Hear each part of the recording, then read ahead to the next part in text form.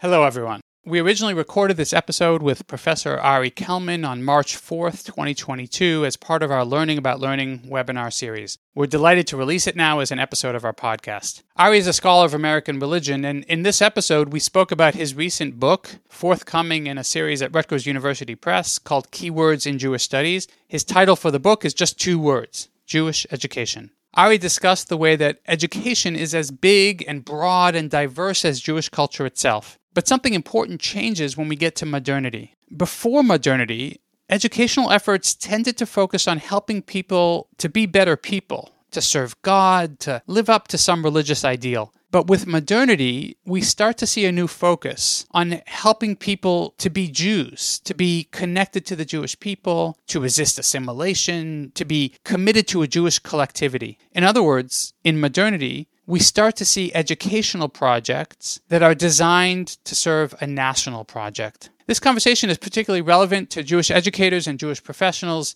because Ari helps us to think about some of our assumptions about what counts as Jewish education and what kind of Jewish education matters. Thanks for being here, and I hope you enjoyed listening to my conversation with Ari as much as I enjoyed talking to him.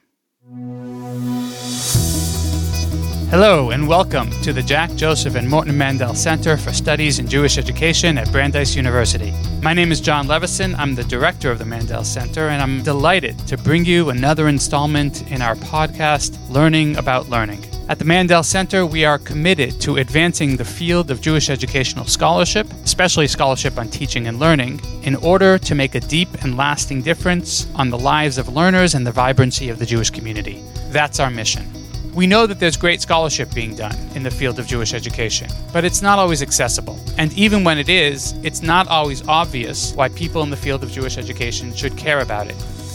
That's what this podcast is about, making really interesting scholarship on Jewish education accessible and talking with scholars about why it matters. Thanks for being here, and I hope you enjoy learning about learning as much as I do. Let's get started.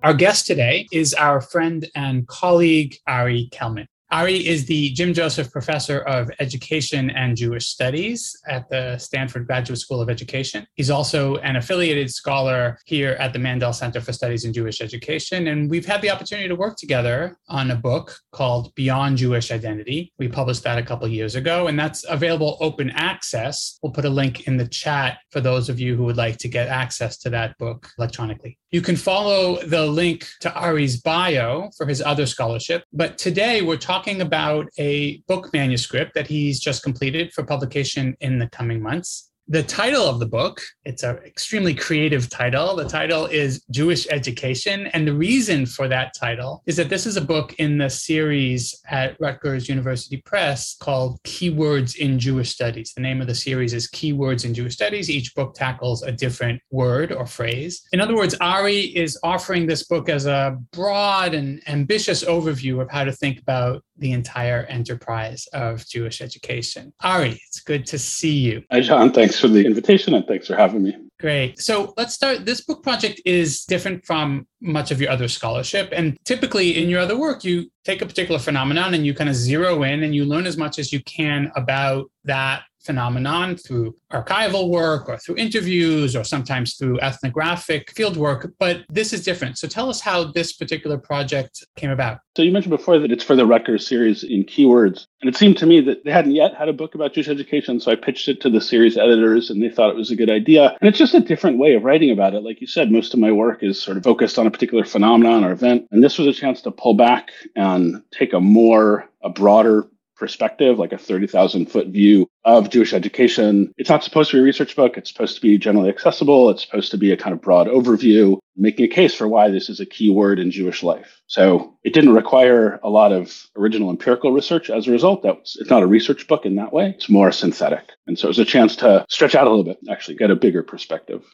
Yeah, actually, one of the delightful things in reading it was to see. So, as you said, it's not new empirical research. You haven't gathered new data on a particular phenomenon, but it's extremely well researched. And it's really delightful to see the wide range of sources and scholarship that you draw on in order to make the argument. That's a lot of fun to sort of see those conversations that you're having with folks in Jewish history, with folks in general education, cognitive scientists, a whole range of folks. But let's talk about the argument of the book. So you mentioned 30,000 feet. So at that level, what do you want people to know? Well, the first thing I want people to know is that Jewish education, I think, is central to the enterprise of Jewish life and has been for centuries, quite literally. And from my perspective, and maybe from yours, John, all of the texts that are now the focus of so much adult education, so much day school education, that have really been the heart and soul of the period known as Rabbinic Judaism, those are educational texts. They're designed to teach people how to access something, or they're designed to transmit knowledge from one person to another, from one body to another. And that's educational, even though the authors of that text don't necessarily or may not necessarily see themselves as engaging in an educational enterprise. I think we can see them as educational from this side of things. So that's sort of thing number one, is Jewish education is central to Jewish civilization, Jewish life, all the dimensions in which Jewish life has been lived over the centuries. If we believe thing number one, then thing number two is that Jewish life is a world of ideas. It's a world of knowledge. And I don't mean that just takes place in the cognitive realm. I think there's lots of ways that we can learn things and lots of ways that we can know things. We learn things through our bodies. We learn things by eating. We learn things by doing. Our muscles have memory and so on. Our senses have memories and so on. And so I don't think it's not just an intellectualist argument, but I do think there's something about coming to understand, coming to know elements of Jewish life that is part of the sort of ongoing, unfolding history of the Jewish people and of Jewish communities around the world. So I think it's important when we think about Jewish life, we think about it as something primarily organized around the transmission of information, the transmission of knowledge from person to person, community to community, both kind of at the same time, but also over time. Yeah. So just to pull out a couple of threads from what you said. So on the one hand, there's an argument about sort of how to think about the ongoing evolution of Jewish culture, Jewish civilization as a kind of educational enterprise. But you're always careful not to be anachronistic about it, right? You're not kind of reading into the past. Here are the schools and here are the curricula and here's the teacher education. You're kind of avoiding that reduction of the vast educational enterprise only to formal schooling. You're thinking about it much more broadly. And that actually leads me to the next thing I want to ask. So you structured your first chapter in a kind of amusing way. You gave us an alphabet of different terms, of one entry for every letter, a few extra entries, and the experience for the reader is sort of, it's not reading one synthetic argument, but it's sort of looking over and over and over again and finding these different insights. My favorite entry in that first chapter was the entry for the letter Mem, where your word is Masar, which is Hebrew for he transmitted. It's closely connected to Misorah, or it's sometimes the word for tradition. And you use this entry almost as an opportunity to meditate on the meaning of transmission. And there's a really interesting move where the way I read it was that you were kind of redeeming the idea of transmission. So here's something that you wrote. You wrote, and this is your quote, perhaps, quote, transmission does not really capture the meaning here. A better definition of masar might be, quote, to entrust. To give knowledge over to another person is to entrust them with its care. To give something over entirely means also to surrender the responsibility for it. To encourage another to take responsibility for something means enabling that other person to assume ownership of it. I thought that was really a really powerful passage, really evocative. And that feels to me like it's a kind of increasingly important thread in your argument. So could you say more about what you're trying to argue in that passage? So it's really easy to argue. So I structured that first part as an aleph bet. I thought that was like accessible and a little bit cheeky given the sort of history of primers and glossaries in educational texts. I thought it was a good way to do that. And it hits at the keywords in that way. That's actually, I think that's what it's all about. Like if we're just interested in education as a form of cultural reproduction, then we're not going anywhere. Right? We're just trying to ever reproduce the thing that already existed. And I actually think that education and learning grind to a halt if that's the model, because nothing new can come out of that system. It's a closed system. But if we think of transmission more broadly, entrusting someone else with the responsibility for something and then allowing that other person to do with it what they will, not necessarily do with it what they will, but to take responsibility for its further transmission, for elaboration, for improvisation, and so on, that's a whole lot more interesting to me. And I think it actually speaks to the ways that education works more generally, which is to say it's not a matter of ensuring that a person knows the same thing from generation to generation, but they change necessarily from generation to generation, and understanding that part of this process is one that invites connection and change at the same time, I think is vital. And so that was the source of that one particular definition. Great. So one of the things that starts to emerge, especially in the second chapter of the work, is thinking about how modernity might be a little different. So the second chapter focuses on a question that's at the heart of Jewish education, maybe of any education. How do we help another person to be a person of a particular kind? But the term Jewish education may be it has a potential for a certain kind of anachronism in which we sort of toss all kinds of cultural phenomena from the history of Jewish life and practice. So what's different about modernity? Even though the enterprise of Jewish education is about the transmission of tradition or culture, there are some things that are different in modernity. What do you see as different? I think the main shift that I track in that second chapter is one, I think, in kind of focus rather than overarching theory.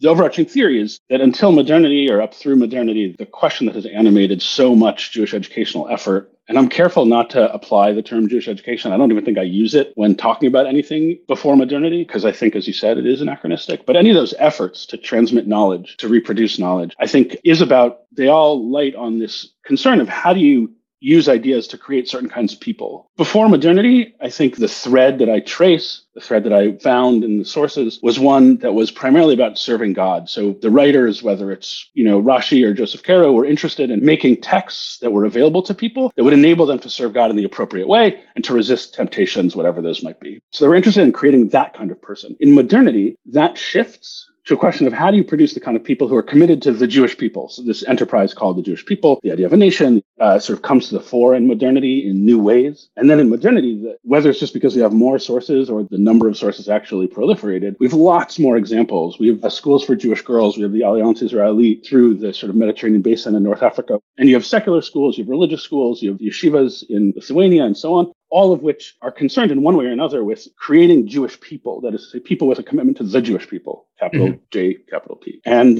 that isn't to say that they don't also engage sometimes in questions about how best to serve God, but overwhelmingly the conversation focuses into how do you use the body of Jewish knowledge to create people with a commitment toward a sense of a Jewish collectivity. And that does emerge very strongly in modernity. Yeah, so some of it has to do with increasing awareness of choices that people can make, have the capacity to make. Some of it, I'm sure, has to do with sort of evolving understandings of nationalism. Not that there wasn't any sense of a collectivity before, of course there was, but the coming together of kind of a national project and an educational project that serves the national project, that seems to be a distinctive feature of modernity. One of the kind of threads that I noticed has to do with class differences within the Jewish community. And here I'm thinking not so much about differences of wealth, but specifically differences of educational backgrounds. Now, clearly those things come together. Typically, the folks who are wealthy have the opportunity to have more education. But in the kind of Jewish historical context, it seems to me that it's mostly what you're focusing on is differences of educational background. And the thing that we call education tends to focus on the knowledge or the texts that are produced by elites or that are valued by elites, even though sometimes that educational effort is focused on the non-elites, right? Helping the non-elites to, if not become elites, at least sort of join the project of the elites, right? Proposing, this is a good way to live. Like, we elites have figured out a good way to live, and we'd like to invite you in. So this is kind of familiar. This elite, non-elite divide is familiar, but it's also problematic. So how do you see this playing out in problematic ways? I love that question. There's a lot of, I'd say, in the last, 40 or 50 years, writing about Jewish education that takes as a kind of archetype the idea of the educated Jew. What is the educated Jew? And then you have an idea of the educated Jew, and the educated Jew possesses certain kinds of knowledge. And then the idea is you build a scaffold so that the rest of us uneducated Jews can, achieve that status at some point. You model you modulate educational process backwards from an ideal. And that's, I think, the sort of class bias that you're suggest, a version of that class bias that you're suggesting. I was at my niece's bat mitzvah recently in Los Angeles, and I was sitting in shul, which is not something I do very often. But I was wondering, like, okay, if I want to come to shul, as most American Jews do, which is to say never or rarely, what does the educated Jew know? I don't need to know what the person who's davening needs to know or what the person who's reading Torah needs to know, but what is the sort of, what do I need to know in order to participate?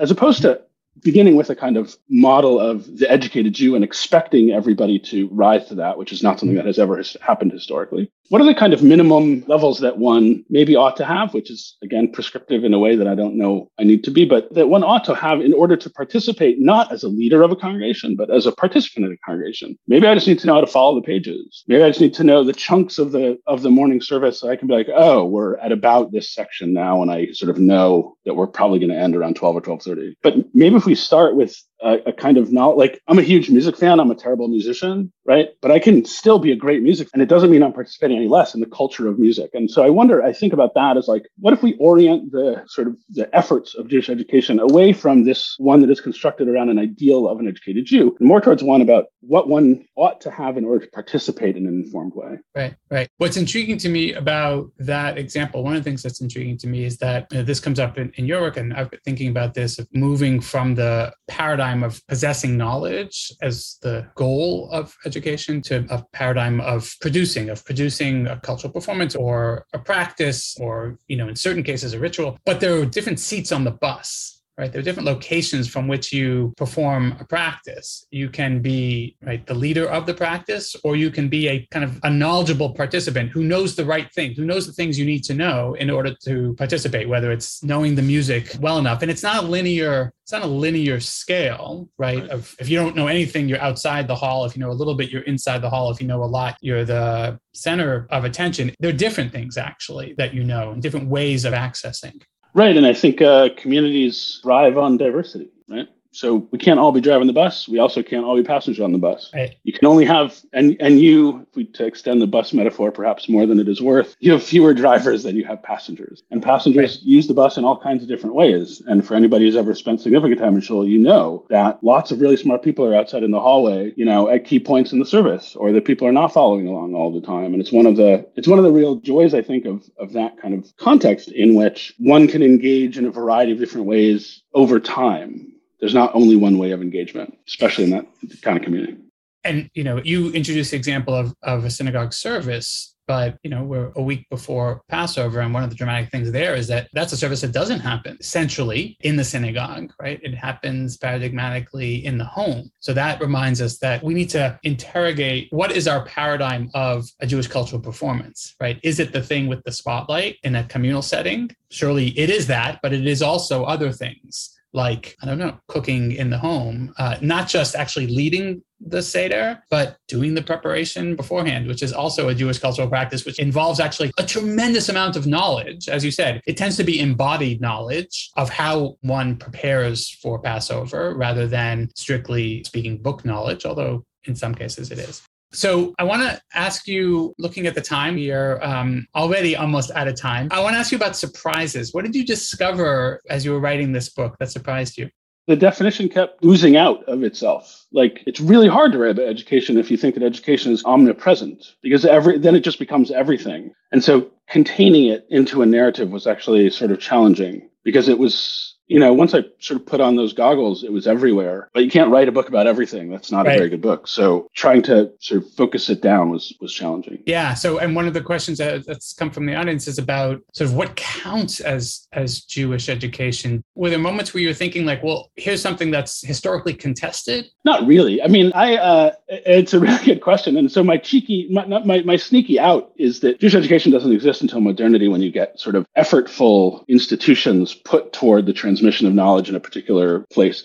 Prior to that, you just get knowledge. And you have schools, like there are scribal schools, there are rabbinic institutes of rabbinic training. Clearly, what went on in them and what people learned is a little vague, because the historical record isn't so rich around many of those things. And they're called schools, at least we call them schools. And so I think education, the more I think about it, and I'm working on the revisions of the manuscript now, is that there is something intentional about it, which sets it apart, I think, in a way from learning in general and from knowledge production in general. There's an intentionality behind it. And I would probably say that if I had to give you an on one leg definition, which you are asking me to do, so I will do it. It's that there's an intentionality around the knowledge that's being transmitted. That still leaves it open to all kinds of settings and ways of learning and ways of transmitting. But it has principally to do with the transmission of knowledge, and it has to do with an intentionality behind that transmission. Right, right. And one of the things you chart is you're trying to pay attention to the evolving purposes of this intentional activity, right? Not to be anachronistic and imagine that, well, we've got these schools that are somehow trying to make Jews in modernity, and that's what was happening in a medieval academy or rabbinic study circle. Right. A school is just a place. And like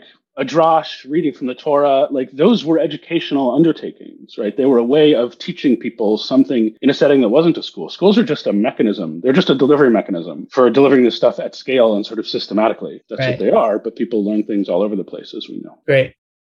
Yeah, so it's quite an ambitious project. Once you've defined Jewish education broadly as you have, it's quite an ambitious project to say, all right, so how do we kind of wrap our hands around this sprawling enterprise, which in one sense is as big as all of Jewish culture. So last question, what do you think Jewish educators should learn from this book about their own settings? What's the big takeaway? The third chapter, not to scoop my own project, but the third chapter says we need a pivot in Jewish education. If most of Jewish education and Jewish life was principally organized around this question of how do we use ideas to create certain kinds of people, I think we need to pay in the future. I think we need to pay more careful attention to the ways in which people produce ideas, not only the ways in which ideas produce certain kinds of people. And that kind of empowerment actually gets back to the first question, John, that you asked about that issue at the crux of masar, the verb, right? What it is to entrust somebody with a body of knowledge such that they can take with it and run with it. And then when we shift from just sort of handing something off to thinking about knowledge as something that is produced in that context, all kinds of really interesting things can start to happen. And I think until Jewish education develops a deeper understanding of learning and how people learn, where and how people learn and what people learn, we're always going to be stuck in a kind of question that I think has not entirely run its course, but largely run its course.